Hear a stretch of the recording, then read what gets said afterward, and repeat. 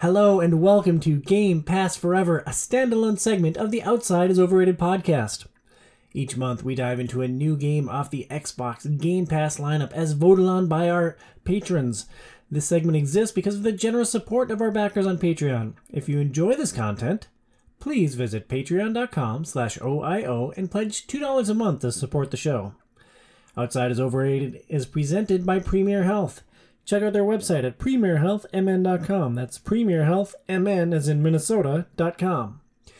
I'm your host, Tom Sidlacek, and joining me today are the Hobbybox Joe Burns.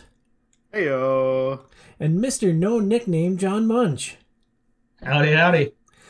For March The funny thing is I feel like you've had multiple nicknames for him. You just don't remember from episode to episode. Yeah, well, I've called him Inevitable. I know at least one nickname that I don't think is super appropriate, so I just don't know what to call you, John. That's about right. Most of them are pretty inappropriate, Yeah, not rope. Mm-hmm. You go with something that rhymes with Munch, so it's like Captain Crunch himself, John Munch? I don't know. That's Do you right. like Captain Crunch at all or no? It is one of the best cereals that's ever been created, except for the whole cut the roof of your mouth thing. My kids just had it the other day and it blew their mind. This is amazing. Like that, guys. Pure sugar and cornmeal. All good things come with a little bit of pain, so that's the whole point. That's what it's teaching people. Like the original Crunch or Crunch Berries, John? Oh, the original. Peanut Butter Crunch? Peanut butter crunch is good. Oh, peanut butter crunch is good. Yeah, that was my childhood. Anyways, for March's Game Pass Forever game, we played Hi-Fi Rush. Developed by Tango Gameworks, this game launched in January and has an 87 rating on Metacritic. This studio is known for horror games The Evil Within and Ghostwire Tokyo. I thought that was fascinating. Having played this game, I'm like, oh, yeah, this is pretty interesting. I don't know, what else has the studio done? Oh, okay, couple scary games I'm never ever going to play in my entire life. And I think, oddly enough, this is probably the game with the highest Metacritic score that the developer has put out, which might be partially the reason why. It's the only one that wasn't directed by the studio head Shinji Mikami, and now he's gone. So that might be part of the reason. I think it could be something where he just needed a change, and it's hard. I mean, he was kind of the visionary behind Resident Evil 4, and that game, in many people's respects, is one of the best games, if not the best game of all time, and so it's kind of hard to move on from that. And if I'm reading between the lines there, Burns, would you say that you hate him with a burning, fiery passion and that you would push Shinji Mikami in the lava if you got the chance? I honestly don't think I've ever played any of his games, so I really have no thoughts either way, unless he was the director of the original Resident Evil. Then I played that, and I just couldn't handle tank controls. So, John, you should play RE4. You should play RE4, though. I'll play it when the remake comes out this year, I believe, right? Yeah. I'll probably give that a shot. I really do want to go back through RE2 and RE3 remake. I do own RE2 remake, because I heard that that's a phenomenal way to play the game, and it fixes some of the problems that people had with controls. So that's the main thing that kept me away from the series until I played 5 co-op with a friend. So I'd definitely love to go back through the series and see what everybody loves about it. Because the thing I really loved, I had a demo disc of the original Resident Evil. I think I told this story before on one of the podcasts, but I used to listen to all of the sound clips because it's just this really campy, terrible VO that's so great. And I used to listen to all that, like the Jill sandwich and everything. It's just friggin' phenomenal. But then I played the game and I just couldn't get through it. So, well, while we're speaking of Resident Evil, Hi-Fi Rush is anything but a horror game. It's a third-person action game where you smash enemies with a guitar in time with the beat. Burnsy, is it fair to call this my beloved rhythm melee co-op game? Yeah, that'd exactly be what it is. It's third-person action melee rhythm game. Yep. Yeah, nailed it. The core gameplay loop involves running down some hallways, poking into some closets for some extra gears, clearing out some monster closets, then a big boss fight, and then regroup at HQ and buy some upgrades. Burnsy, you put this game up for our monthly vote. Are you happy with that choice? Yeah, I definitely am. It's a bit of a change of pace from crap. Now I'm blanking on what we even played last month, but it's a change of pace from what we've been playing a little bit. There you go. Is that surprising? I forgot it. But I set him up. You knock him down, Tom. But I enjoyed the game a lot. It had a lot of interesting stuff and a lot of heart. I think that's like the biggest thing that I got through out of the bits that I've played of it. Sure. And John, you're filling in because Casey had a lot going on this month. This is your first time on Game Pass Forever. First off, thanks for jumping in. We appreciate you. Second, how was the experience playing a game selected by our community? A game that you voted either for or against? I like to get pushed out of my comfort zone when it comes to gaming. Because sometimes I'll just get in like a rut, right? I'm going to like, the next RPG, the next big thing. So it's nice to like say, oh, here's something that I may not have looked at. And I also then get to talk about and have other people's like engagement with. So it's not just me playing in the vacuum. So it was fun. Well, it's super fascinating that you mentioned that this was something outside of your comfort zone and that you were willing to play it and have a discussion about it. Because I can't think of a single other person like in our like mutual friend group that would just vehemently oppose that and like agree to cover something on a podcast and then play 2 minutes of it and say, "Yep, I'm done with this forever." I don't know who would do that. It's appalling.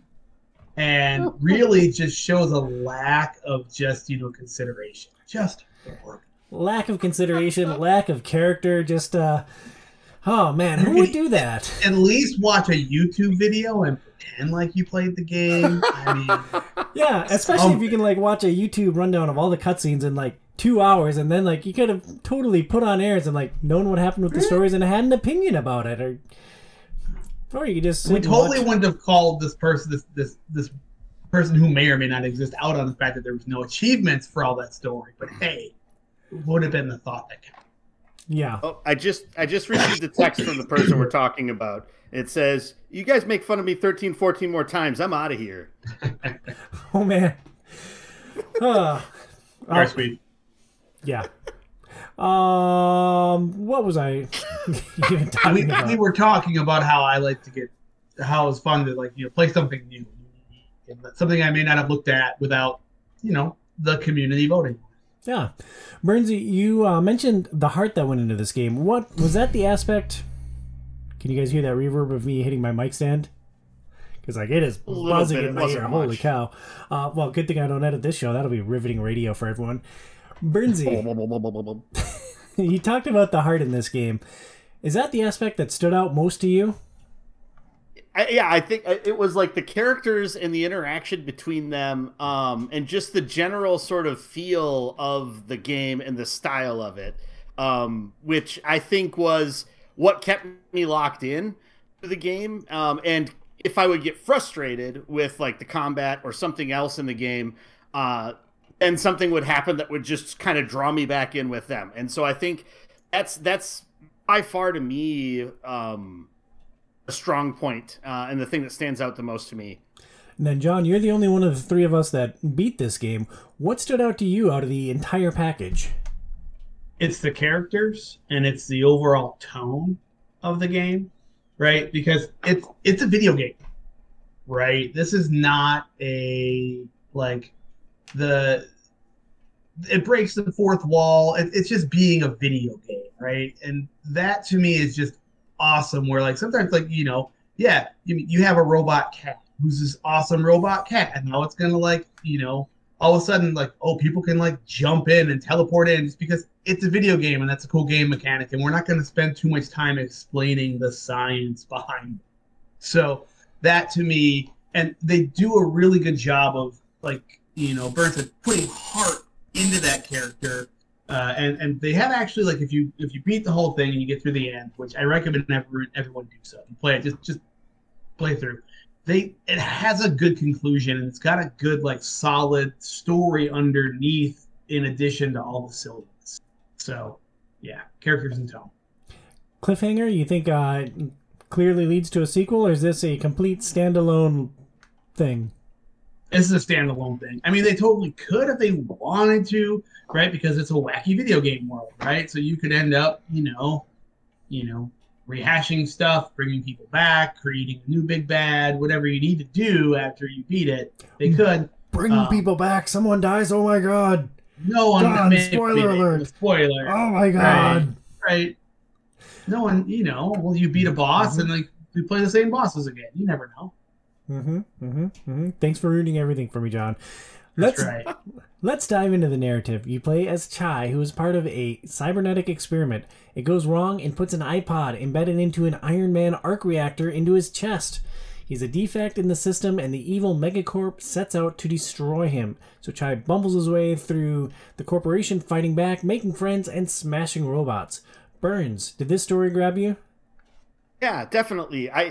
The setup, it takes a little bit of time for them to go through like the opening, but not as much as like one would think, or especially because instantly the vibes you get from the game, even though the gameplay is nothing like it, but just from it being like an anime inspired game, like it reminded me a lot of Persona 5 in just like the style of it and what a lot of the things look like. Now it has a different color scheme and color palette that it utilizes, but it just had a lot of sort of similarities to that. It was almost like the person that came up with this idea had played or had played Persona 5 and Bayonetta and then seen like demos for Metal Hellsinger, and then this is like the baby that came out of all of it.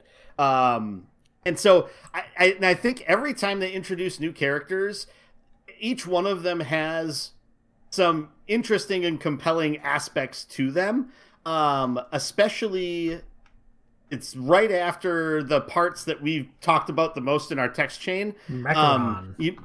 You meet Cinnamon and Macaron, and especially Cinnamon is like the design of the character and the fact that he's a robot that's like a psychological robot that can't portray emotions because his face is solid, but he draws on his face every single time to show what emotion he's trying to portray, which I just think it's just like a hilarious idea. And there's all sorts of like little like tidbits thrown in with a lot of the robot characters specifically to give them a lot of that character. And so I feel like sure there's this overarching story, but this is much more of like a character driven experience. The plot is basically he's trying to take down these people that are trying to take him down, and he gets in league with people that want to do something bigger. But ultimately, he's just trying to exist and be a rock star, which I don't think is ever going to happen. Like him being a rock star, I think he'll escape. But it's really neat. And with the iPod getting into his chest, that's how the whole rhythm aspect of everything gets worked into the world and the gameplay, which I think is I always find it neat whenever the plot is like directly connected to like what you're doing, and like the plot feeds into the gameplay elements and vice versa. I really like that aspect of it, which is also something that reminds me of Persona 5. Well, Burnsy, it's interesting that you see the Persona 5 fingerprint on this. The game that I immediately felt when I started playing this, something you absolutely abhorred, and I'm like, oh man, I don't know if Burns is going to be on board for this ride. I felt Sunset Overdrive in this game. I mean, I could see that, but the gameplay is much better than Sunset Overdrive's, so it definitely has that over it. I felt the same thing, to be fair, right? And I hated Sunset Overdrive for the same reasons that Burns did, right? But this had none of the like wonkiness to me that this was polished. Right, Sunset Overdrive to me had a bunch of wonkiness, and this was just so much. This was like streamlined down, right? I wouldn't go that far. There's definitely some wonkiness at times that I ran into with a few of the things that I was doing with the gameplay, but it wasn't struggling against how the game controlled all the time like I did with Sunset Overdrive. So yeah, I did run into a few things that felt like hiccups, but then again, for a game that was made on a cheaper budget, I don't even know what it sells for. Since it's on Game Pass, I never really understand what it sells for. I'm guessing it's something that's like $20 on the Microsoft Store. Maybe it's $30, or else it's Also, it's just exclusive to Game Pass. That could be it too. But usually they sell it on the Microsoft Store for people that don't have Game Pass. But I can look that up while we chat some more too. But no, I think the story's great. What do you think of the story, Tom? Well, I want to pass it off to John here. John, I know that you are a huge fan of The Witcher 3, and you're like right in line with Burns and me in our love for narrative experiences. Would you say that Hi-Fi Rush is on the same plane as The Witcher 3, or maybe just a touch below it, or where does it rank on the narrative pantheon? So, Hi-Fi Rush is like a really, really simple quest in The Witcher 3 that just has tons of memorable little funny moments and all kinds of things about it. It's not this big epic grand scaling thing, and you know how it's going to end. Like, you know where this train is going, right? But it's just fun along the way with the characters that you're with. So, if you took this team, I don't know if this game, and this team will be able to make a big, sweeping, serious epic, but boy, can they say, here's the feeling we want to get through on this story, and we want you to feel this way about these characters by the end and have fun getting there, and they nailed that. So, different feels, but just squish down. So you're saying just a little bit more complex narrative and then nudity, and then it'll be just like Witcher 3, right? Just like The Witcher 3, right? Right. Although if you put nudity in, then it might be more like Metal Gear Solid 2, where Raiden's flipping around all naked down the hallway. Yes. Awesome. You handled that question remarkably well for me not giving you any heads up that it was coming. Nice work, my friend. John, you played this whole thing. I know you enjoyed it. What aspects of the story or which characters really stood out to you? What were some of the highs along this journey for you? Growth, right? They actually do a really good job by the end of making the characters all of them grow in some way, shape, or form. So they all kind of get their big moment, or they're big at the end. You're like, oh, okay, you're not the same as you were when I first met you, which is really cool. So where I'm at in the game, Chai is still kind of a lovable goober. How does he progress from being like this kind of lovable idiot that's just smashing things with his guitar? He's still a lovable idiot, right? And maybe that's just it. They grow, but they don't lose who they are. He's still at his core this lovable goofball idiot, and still doing crazy wacky things. But there's that level of when he starts out, his whole thing is going to get a robot arm so I could be a superstar. And now he's doing something bigger by the end, right? So it's that hey, I can do more, right, and be bigger than just this this idea of a rock star. So by the end of it, he's working this corporate job. He probably joins the corporation. He buys a house. He's paying a mortgage and paying for baller Wi-Fi. That's it. That's the big twist. Actually, it turns into a family sim by the end, and it's all about how he's given up on his music, right? There's a whole homage to Back to the Future 2 where he's sitting in the, in the lounge trying to play guitar, and he can't anymore because his robot hand's all rusty. And you figured it out. Yeah, nailed it. I am a narrative master. And Zanzo comes up and he's like, Mr. Chai! I like That's right. Next, let's spend some time talking about the combat. Everything in this game is in time with the music. You string together combos by landing hits on the beat. You fight a bevy of corporate robots and larger-than-life bosses. John, you're a musician. Did the combat strike a chord with you? Yeah, I see what you did there. Right, that's nice. That's good hosting right there. Yes and no, right? They do a great job of adding in layers, right? You start out little bit by little bit, but I will tell you, I beat the whole game. I really just used the one main combo where I was just X, X, X, wait, and then big X, and then the fun part for me was as you meet more characters, right? You can use your triggers to bring them in, right? So then you're timing the trigger in. So when it is sailing and awesome, it's fantastic because the music is great and they do a fantastic job of Because, you're hearing the same song when you're running through the level. And then you're playing the chorus of that song when you're like at a boss battle or this or that. So they do a good job of like not making that music boring and making your hits like kind of groove the music.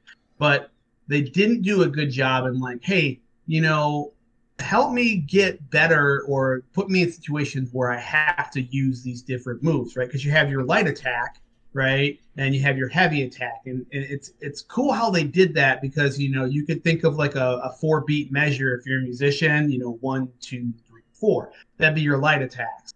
Well, if you're doing a heavy attack, you do your heavy and then it's a rest, and then you do your heavy and it's a rest. You have to kind of figure out that timing.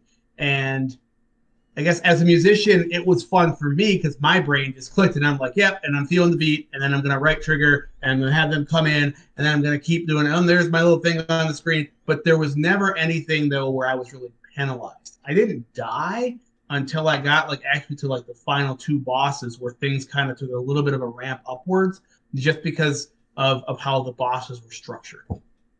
Yeah, I died 100 times just doing the parry mechanic. Super duper duper fun. Bernsey, I'll pivot to you in a second, but first, John, you played over 17 hours of this game, primarily using one combo. Pretty much. And that was fun? Yeah, because the characters were fun, right? The characters were fun. The exploration was fun. It was I would actually say some of that might have just been the Xbox being online. I don't think it took me 17 hours to be. I don't think there's 17 hours of actual gameplay in that. It's probably just sitting in rest mode, right? Or before it got into rest mode was some of that, right? And some of that was me playing on my phone and trying that out and falling asleep. So, but yeah, just still use the one combo and the aerial launch combo because that's all I needed. Bernsey, did you like the one combo wonder that is Hi-Fi Rush? I mean, I used multiple combos. Most of the time it would just be stumbling into said combos, and then it's like, oh, okay, I carried off a combo. That's so. A little bit about me. I really like fighting games, but I'll never be good at fighting games because I can't remember combos. So combo-based fighting games like Street Fighter, I just don't remember things other than 2 or 3 things.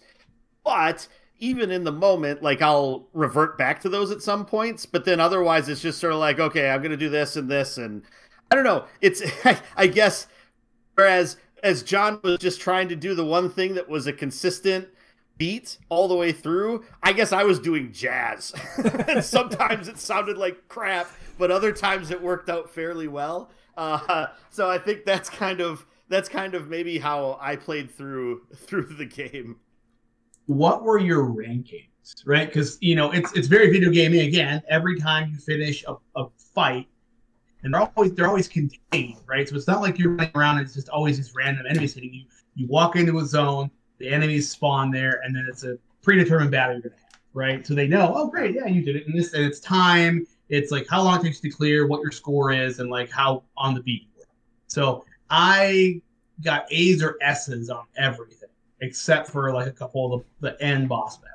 I know. Yeah, we're totally not making faces at John as he's so sad. Musician to be on the podcast about the rhythm game, and that's what you're gonna get, right?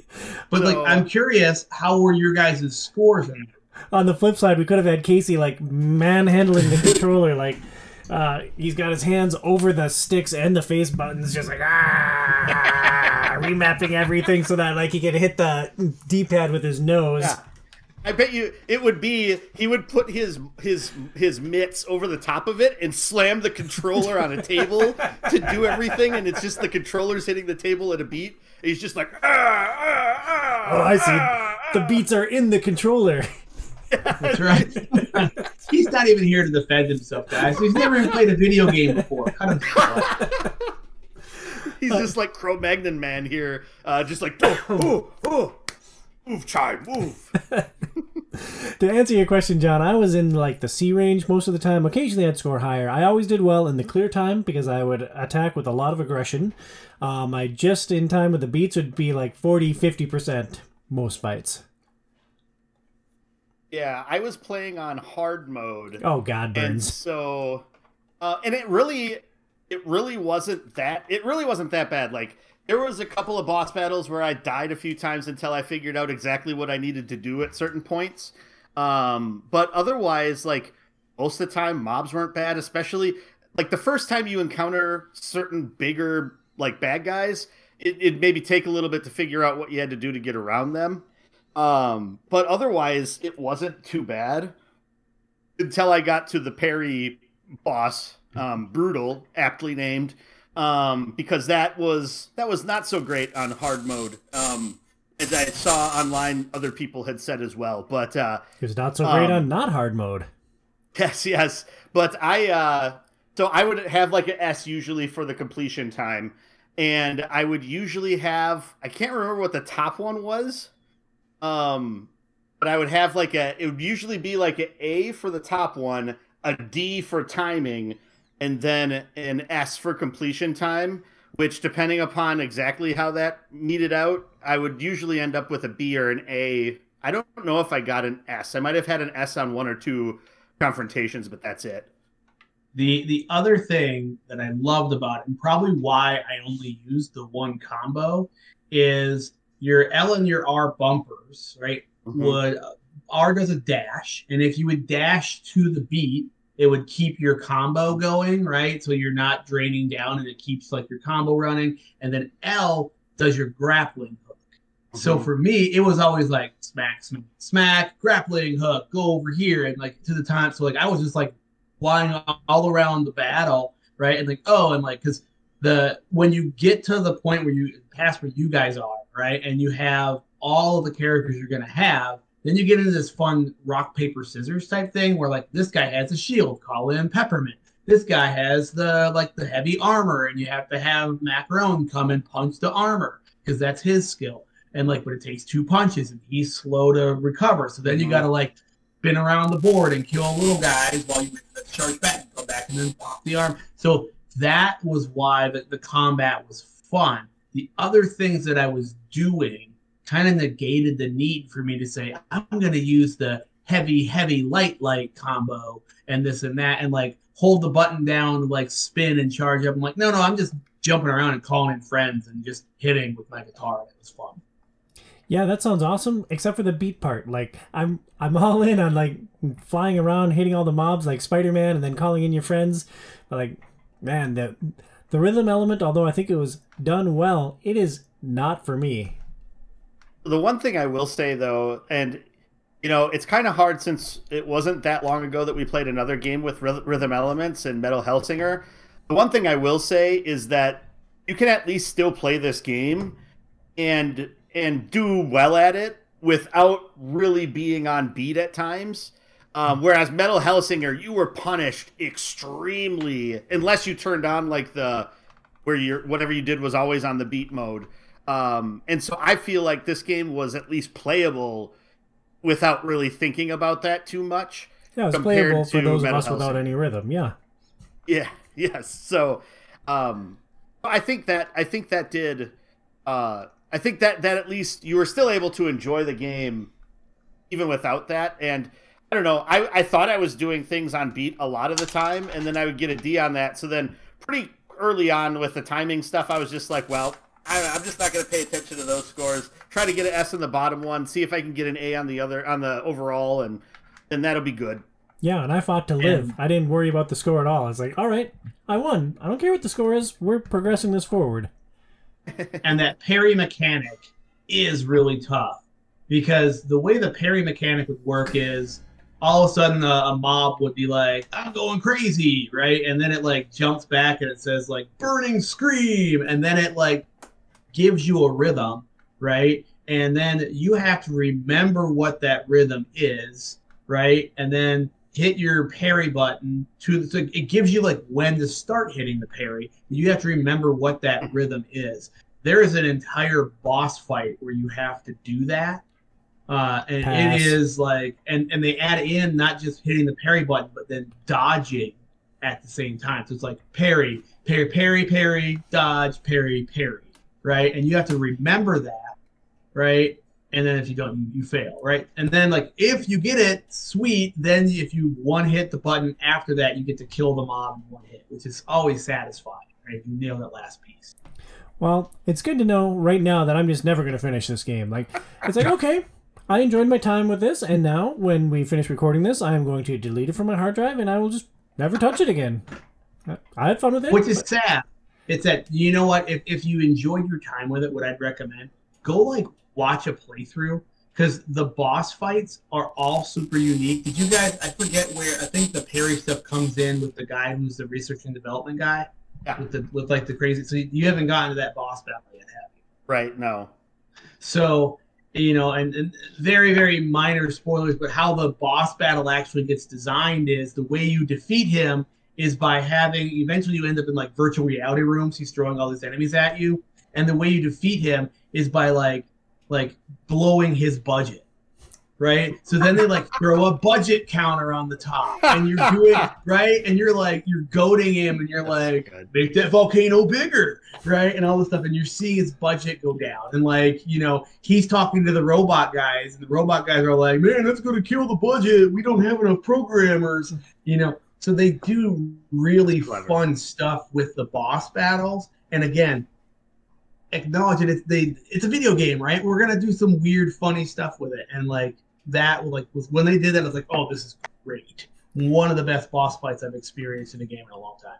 That sounds awesome, and I'm really glad that you brought up the boss fights. I thought of you early on with when I was fighting Rekka, John. I'm like, this big, larger-than-life boss. I'm like, this feels like a From boss with like a very Borderlands 2 coat of paint on it. Did you get the same impression from these boss fights? I know that you're a bit of a From Software fan. Did you feel any similarities there?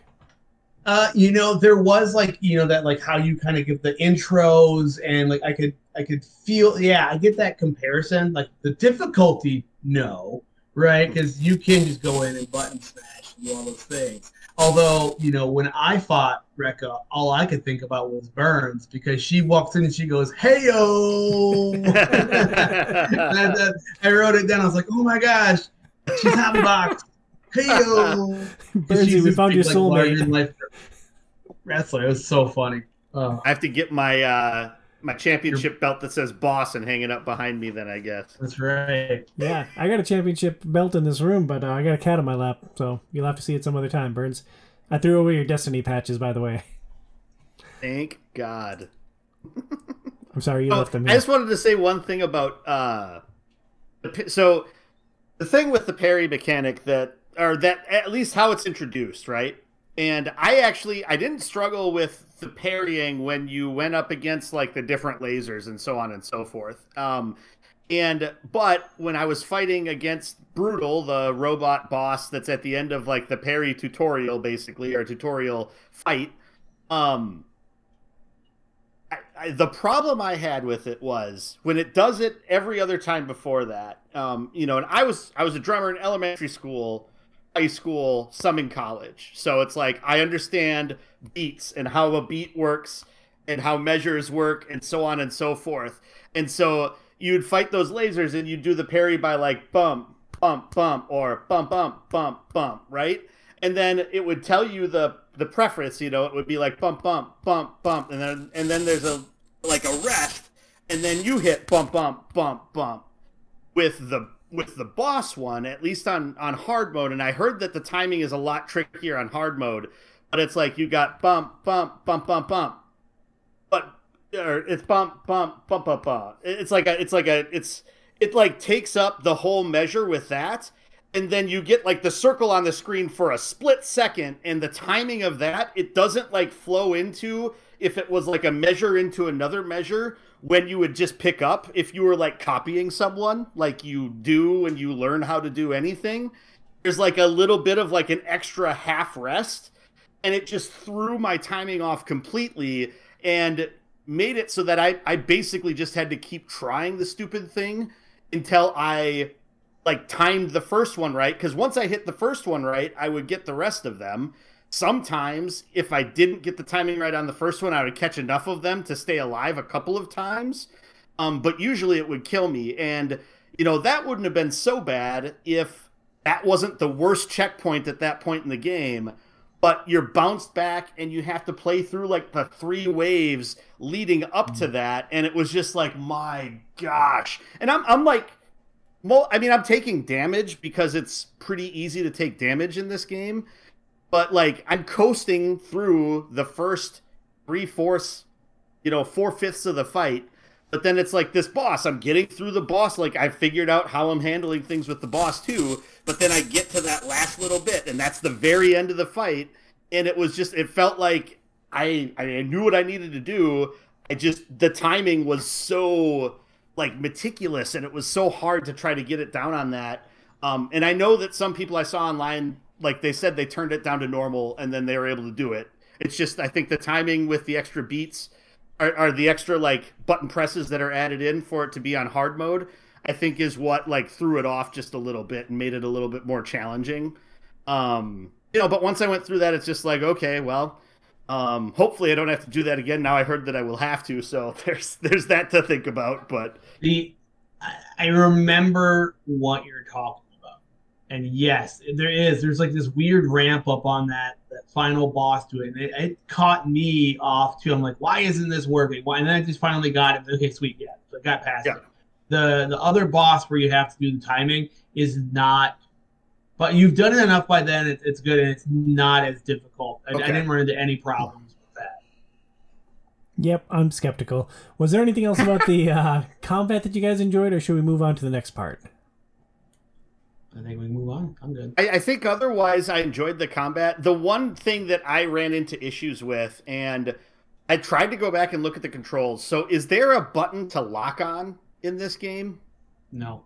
That's why I didn't think so. So I had problems multiple times where I have to hit one certain thing, and no matter what I could do, Chai would not focus on that thing for the life of me. So there's the one guy that's like a tricycle, and he has the spear that he throws into the ground, and it shields everything else.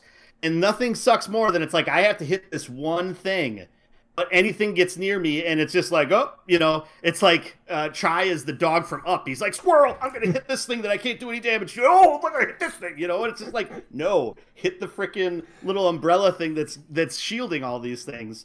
So that was one thing that was a little bit of a problem for me. And that might be where, because I ran into the exact same problem. I wonder if maybe I used more than one combo. That might help you, like, because there is some like AoE type endings of combos, and maybe that's what it's designed for. They really don't spell that out. I'm used to being able to like, I want that thing, and I would just use my grappling hook and just bounce around the guys until I got to the one I wanted. That's close enough, and now I'll call in, gosh, I forgot his name. The guy with the big guy, Macaron. Macaron, thank you. I want to say Macaron. Macaron. Yeah, I just call him in and have him smash them. Okay, good. He blew what I needed to take out.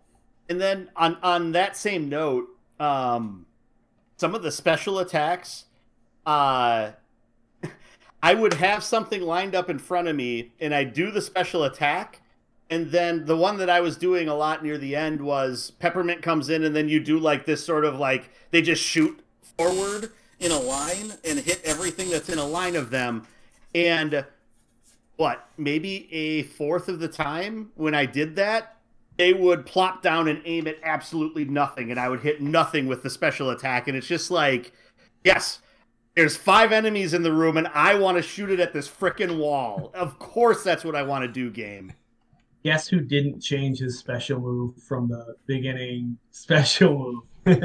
I knew I could, but I'm like, this works. It lets me kill bosses. It lets me kill the big, great. I get my special move. I want to kill this guy. He's big. Use it. Done. Sweet. Yeah, and I didn't buy any others because I was prioritizing other upgrades.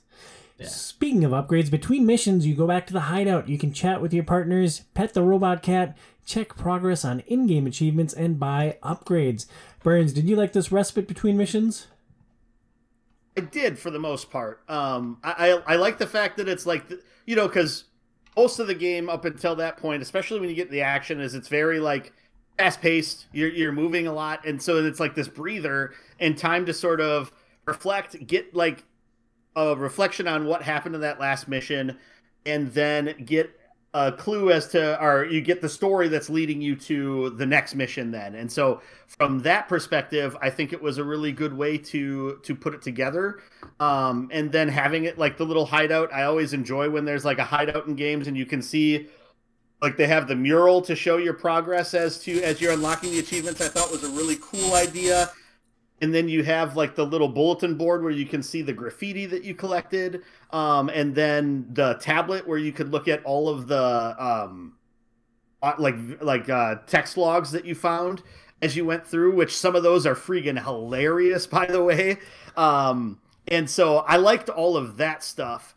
The thing that I hated the most about that was the achievements themselves. When you go to look at them, it is the dumbest like implementation of like a list of things in a video game, because it's basically like you just got to go down through line by line, and it doesn't move all of the things that you have unlocked to the top. You have to go through like 10 question mark ones to find the other one. And sure, you can just do the unlock all button and then not know what the hell you're unlocking and what you have to do to unlock things, but that's dumb. Like, show me the things that I'm working on so I know what I need to do to try to unlock more of this stuff.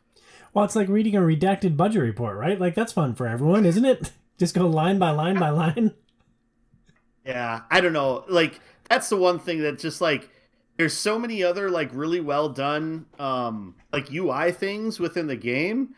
And it's just like, that was something, I feel like that was something where it's like, okay, we're going to come up with a different system for this at some point, and then they never got back to it, and they're just like, okay, well, ship it. You know, that's what it feels like, which is understandable. Yeah, that's just what I was going to ask you. If that was just like a time and money problem, and like the achievement list, they probably had some grand plan for, and just like, well, time to go. Yeah, probably. That's what I would guess. Which is, I mean, it's a very minuscule part of the game, but it's just like, if, you know, I'm the type of person that's fine with just sort of sitting and hanging out in the hangout for a while. But if I just wanted to come in quickly and look at a few things and then jump into the next level, yeah, you're not going to be able to do it if you're trying to look through the achievement list. It would also be really good if they were able to show you a list of, like, achievements that you're close on from the start menu. Or the pause menu when you're in there, so you know, like, okay, I'm going into another fight. What are some things that I like need to do? There's this one combo I need to do 3 more times and I unlock an achievement. It'd be perfect if they could show that within the pause menu. So it's like, oh, I know I got this achievement. Do this 3 more times. I got it. That'd be perfect. Burns, you're being ridiculous. That technology doesn't exist. No, not at all. No.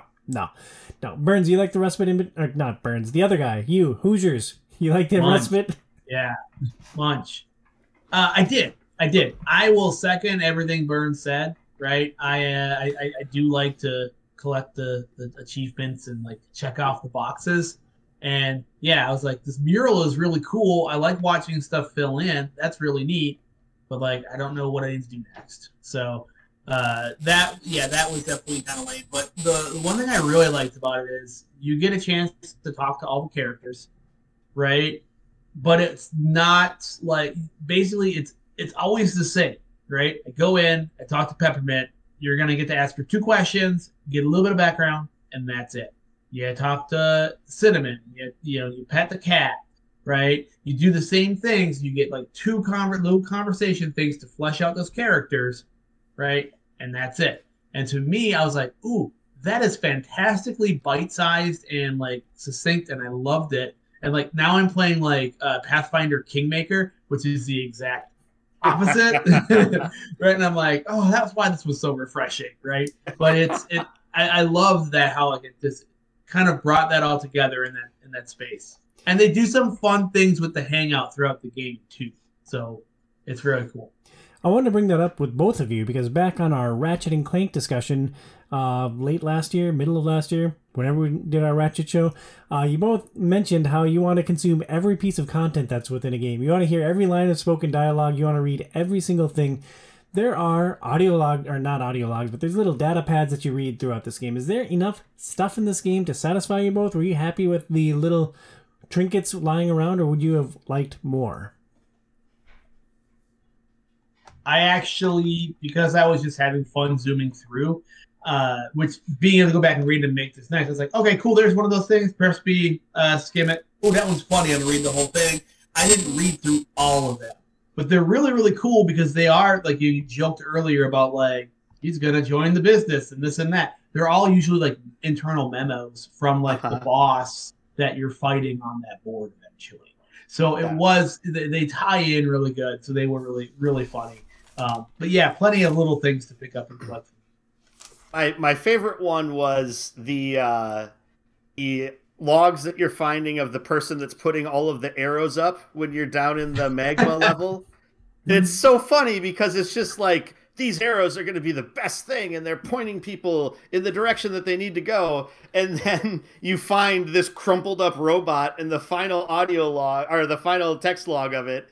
And it's just like, I can't get any further. There's this thing here that some greater being will maybe be able to make use of, and it's like the little hanging rail. And it's just like, and I've fallen and hurt myself, and hopefully someone finds me. And it's just like, it's so funny.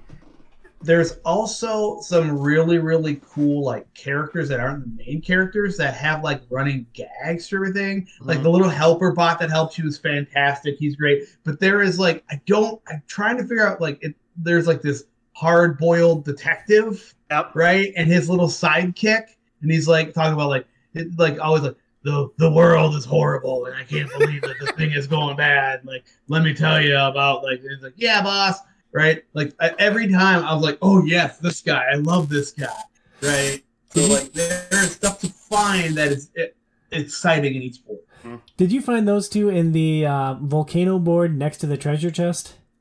Yes. That was hilarious. They, the hard-boiled detective was like, we should make these easier. And then the little guy's like, oh, well, if they work harder for it, don't they appreciate the reward more? And then the detective just goes on this long diatribe. Did we lose Burns? No, I'm here. I'm listening. Oh, that was very stoic.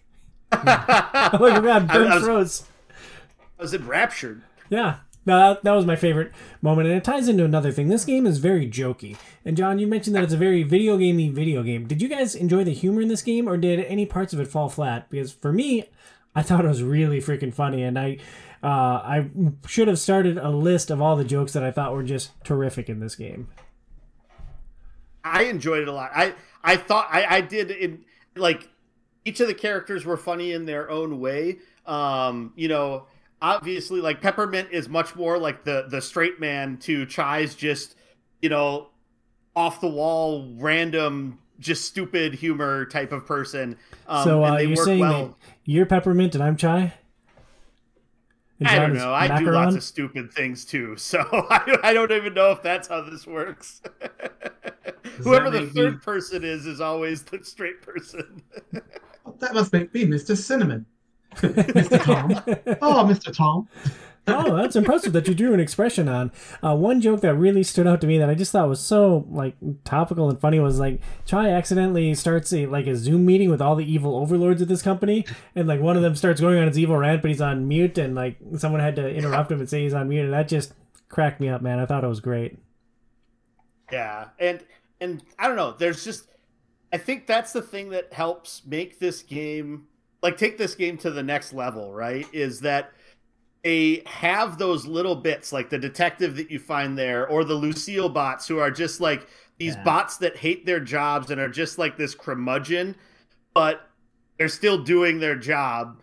And I think like all of these little different types of bots, and then the other characters, like either the characters you're fighting or the characters that join your group, all of them add just this interesting nature to everything and this sort of different type of humor. And if you don't connect with one thing, you'll probably connect with something else. And it just makes the levels feel much more alive instead of just being a hack and slash on a beat, you know? The world is real, right? Mm-hmm. And like they do an amazing job of like creating Vandelay Industries. And as you're doing all these different boards, you end up in different areas where like, yeah, the robots are they're like, you know, real life doing whatever they do as employees of Vandelay Industries. And like, it really makes me want to see now under different direction, right? And a different focus. Like, what can this team do? Like, what is their next big project? Because if they can keep that level of world building and that level of just humor, right? I would love to, and then just smooth out the edges and like not have it be a rhythm game. I want to see what they do next. I'm all in favor of the next project not being a rhythm game. John, would you rather see that next project from this team, or would you rather see Hi-Fi Rush as the next HBO like miniseries? Ooh, no, I would love to see Hi-Fi Rush as an anime, right? I don't think Pedro Pascal could pull off Chai. Oh, he could. Right? Pedro Pascal can do anything. He was masterful as Wish Guy in Wonder Woman 84. True. Pedro Pascal is hilarious too, so he is great. Maybe he could do it, but no, I want to see their next game, right? I want to see what they come up with. Yeah. Let's talk a little bit about upgrades. We talked about how you can buy upgrades back at HQ. You can buy things like new combos, special attacks, or items like health upgrades or chips that can tailor the experience to your playstyle. Joey, where did you focus your gears on upgrades? So, the thing that I would recommend to anybody playing it is don't go left to right in the menu. Go right to left in the menu, because the stuff on the right, the chips and then the items specials cost a lot more than the stuff on the left. And so, or in the items too, like the in order to upgrade certain things, like your health to the next level of health, or to get more chip slots. Like, look at that stuff and how much those cost before you buy that $7,000 combo or 7,000-bit up combo, because it's like, I don't know how many times I screwed myself. It's like, okay, let's look at what items are. Oh, yeah, these are all like 30,000 gears. Like, I shouldn't have bought those 3 combos that I'll probably never use. Okay, so we have some things to unpack here, Burns. Like, I remember, I think it was The Witcher show, which all 3 of us were on once again, but you're talking about how you had all these skill points built up for Geralt and you just didn't know what to spend them on. Now we come here to Hi-Fi Rush and you're just like buying combos off of the first tab without like taking a full look at everything that was available. Like, before I spent one single gear, like, I'm like, okay, what's going to make the biggest impact here? And like, oh, life. Can't afford any more life. Reverb. And save up for life. Yeah, I think it's because it's set up in a different vein, right? It's like a shop as opposed to it being like, this is your upgrade screen where you do all these things that are specific to this. Like, I think since everything's mixed together in one shop, that's where it changes, where it's just like, oh, okay, here's the first shop. Let's look at what we got here. That kind of looks, oh, it's a new combo. I might do something like that. Oh, it's an air thing? No, I just mash one button when I'm in the air. That's it. So I'm not going to do that one. And then I bought like 3 special attacks and switched between them at times in the game. They're all interesting and different. You guys really should try. You get an achievement for just buying one and equipping it, for crying out loud. So you should at least do it once, just for an achievement, if that's all you do. But they're all interesting and very different. So like the two that I bought, one of them you jump on your guitar and then you surf around the environment, and every dude you hit, like, you pick up and you keep dragging them and do damage to them successively. Now it's kind of a pain to aim yourself as you're skimming around, but if you catch a bunch of them, or you got like a huge amount of enemies in a small area, like, you could do a lot of damage with that. And then the other one was the one I mentioned before, where in a straight line you just hit everything and you just sit there and wham, wham, wham, wham, wham, wham, as peppermint bam, bam, bam, bam, bam, at the same time. And so I don't know, I would recommend looking through them, because there's lots of really neat and interesting and very different sort of special abilities, different ways that you can use that aspect. Well, Burns and I took very different paths to the upgrade tree. John, as somebody who beat the game, what advice would you have, or recommendations would you have for people focusing on upgrading their character in Hi-Fi Rush? Gosh, it pains me to do so, but I have to agree with Tom.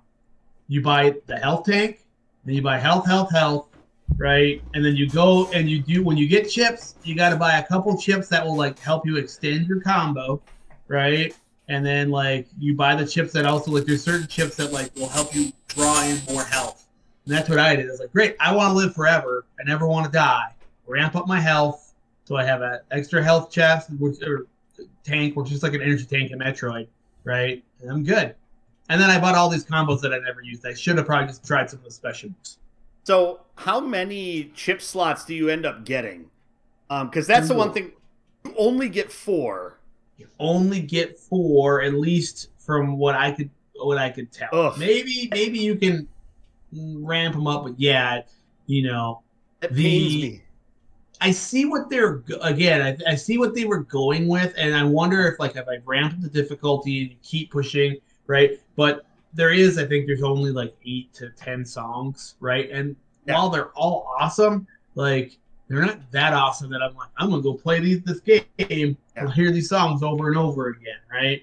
So if you had a little bit more of that score chase, right, tied into it, I could see where like, oh yeah, now I gotta get this because I need Macaron to do this more and do that. I could see where the synergies were, but it just isn't, to me, wasn't worth the time. Well, and it's interesting because the chips themselves, you can upgrade them up to 3 times. But for each upgrade you do of it, it takes up an extra slot. And so then it's like, I'm glad I didn't upgrade any of them because that's before I was going to upgrade any of them, I was like, well, how many slots do these take up? Because it's like, sure, it would be awesome to make my combo, like the time between combos, like last longer so that I can make longer combos. But I'm not going to upgrade that 3 times if I can only do one other chip and that's it. That just doesn't feel like it's as worthwhile. It's better to be more versatile, and have especially the one that the first one that you get is for free is Peppermint's cooldown goes down. And it's like, well, yeah, I bring her in to shoot different things a lot of the time. And so I want to make sure that I have that. And then the one I got was building up reverb faster, I believe was the other one that I bought early on. But I could see adding health. Interestingly enough, though, and granted, I was a little bit poor on health at times, but I don't actually think, except for maybe some of the later boss battles possibly, I don't think you need to prioritize health at all that much. Because you find things in the environment that'll upgrade your health, and if you get into a fight and you have 2 slivers of health left, you'll start that fight with full health, and you didn't need to worry about health. You let yourself get whacked twice and then come back to life. You got full health and you enter the battle and you just move on with your life. Just like Amnesia. Yeah, well, maybe. I don't know. I can't remember that game anymore, apparently. But I don't know. So that's why I would say you're better off spending your money on some of the other upgrades to be able to do more things. But to each their own. To each their own. Yep, I looked it up. It's 5 chips now. 5, okay. That helps a little bit, but I was hoping it was 8. So it's okay, I could upgrade 1 3, and then a couple 2s, and then a couple more 1s, and then have lots of tools at my disposal. But 5 is, it just feels stressful. I'm just thinking about it. I'm stressed. What do I do? Not me, because I am never going back to Hi-Fi Rush. The last thing I want to do is address the art style. This is a bright, colorful place. We all have some level of affinity for anime. John, did the artwork stand out to you? Yeah, it was awesome. Right, a little bit of Jet Set Radio, a little bit of Fooly Cooly almost, right? Right, just vibrant and popped. Right, the cool thing that they did is so Chai's heart is now this iPod that's beating.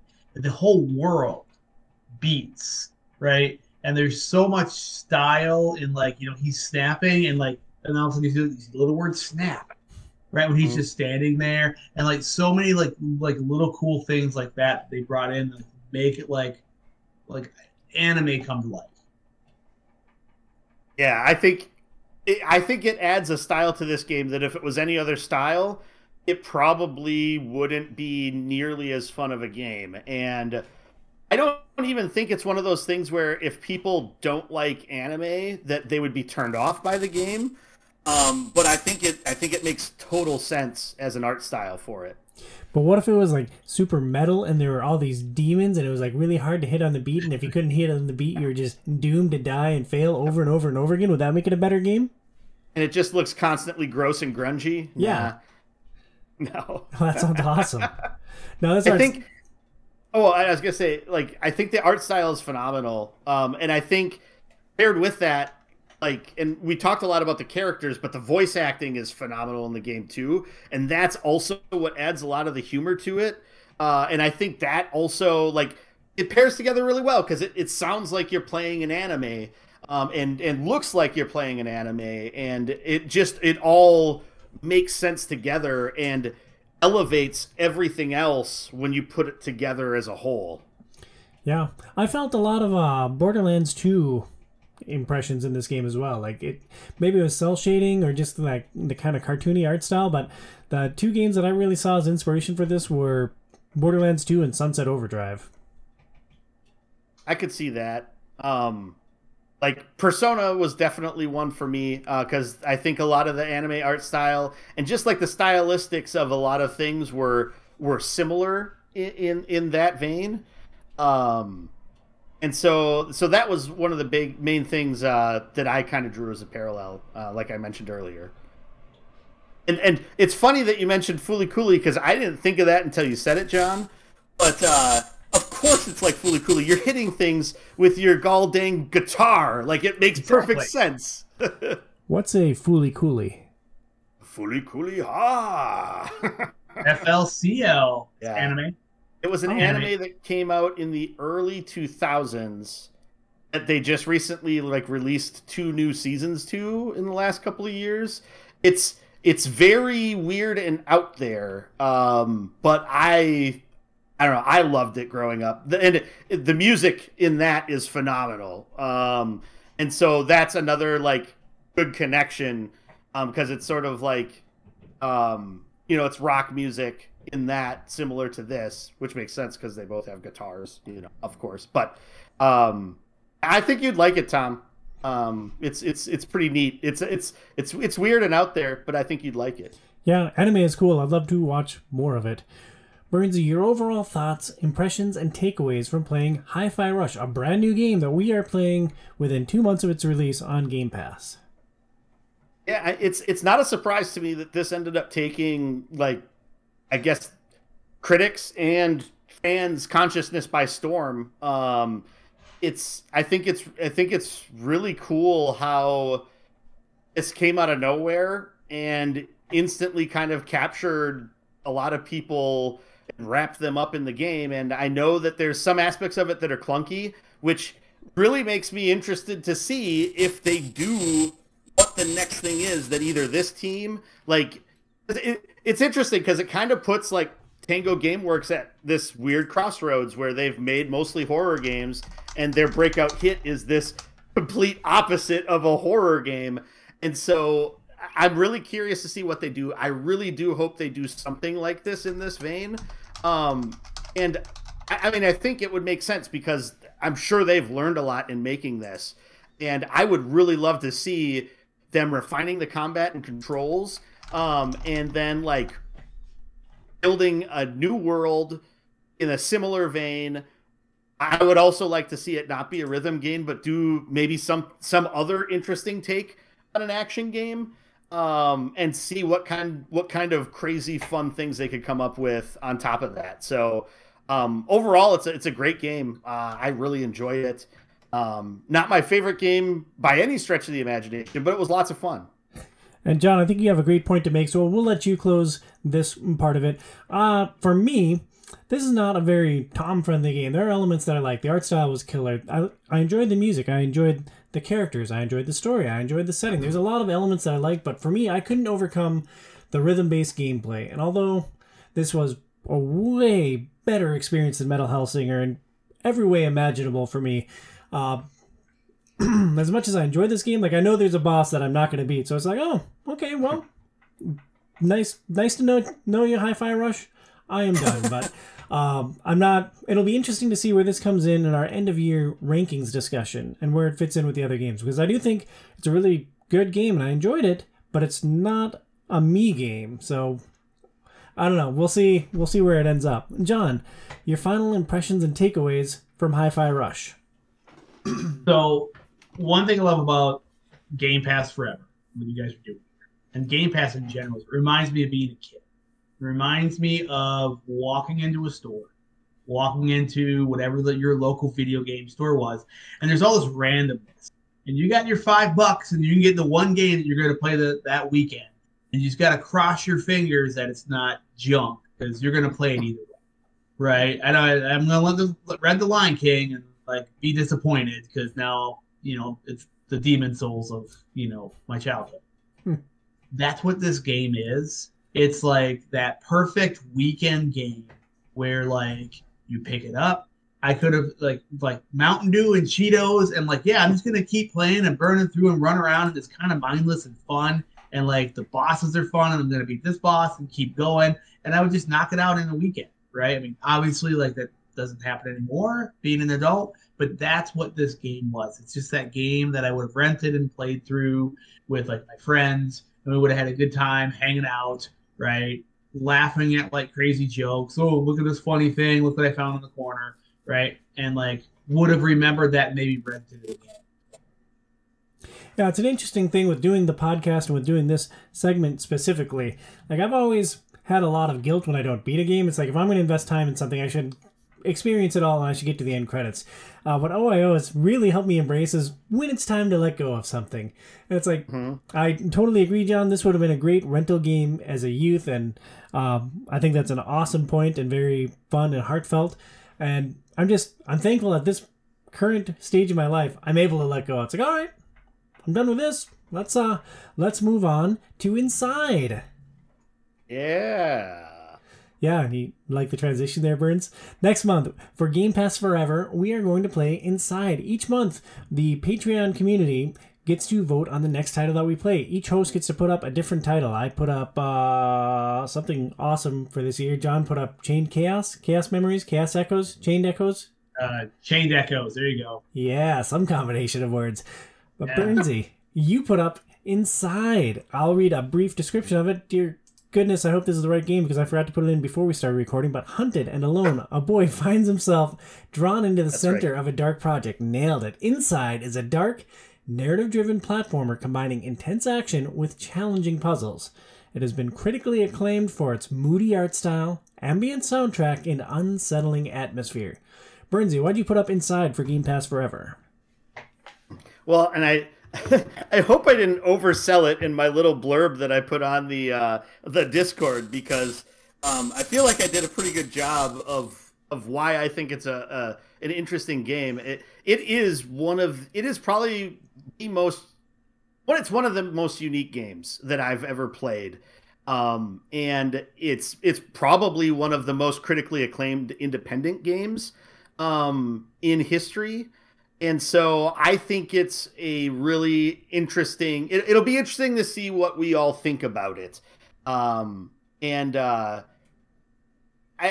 We've played games that have used some of the same elements, but not kind of merged together in this type of a package.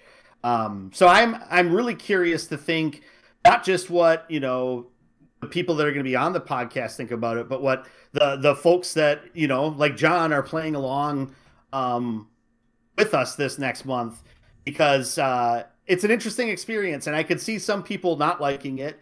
I could see some people maybe it not resonating with, but I could see some people really getting into it and really enjoying it. And also, I'm pretty busy the rest of this month, and it's a very short game, and it's a game I've already beaten. And so it's like, okay, I know I can play through this again. So, that was like more of like the 5-head reason for putting it up as well. Yeah, every time I put up a game like that, we end up playing Metal Hellsinger. So thanks a lot, Casey. And ironically enough, I ended up playing like 30 hours of Vampire Survivors on my Xbox Series S, like after we finished talking about Metal Hellsinger. You are kidding me, dude. Okay, we're going to talk about that offline. Quick side note. Inside is currently on sale on Steam for $1.99 through March 16th. So if you listen to this, you can get a great deal on this game that we're playing. One other side note, we encourage you to play Game Pass Forever games with us. We have a pretty active Discord community.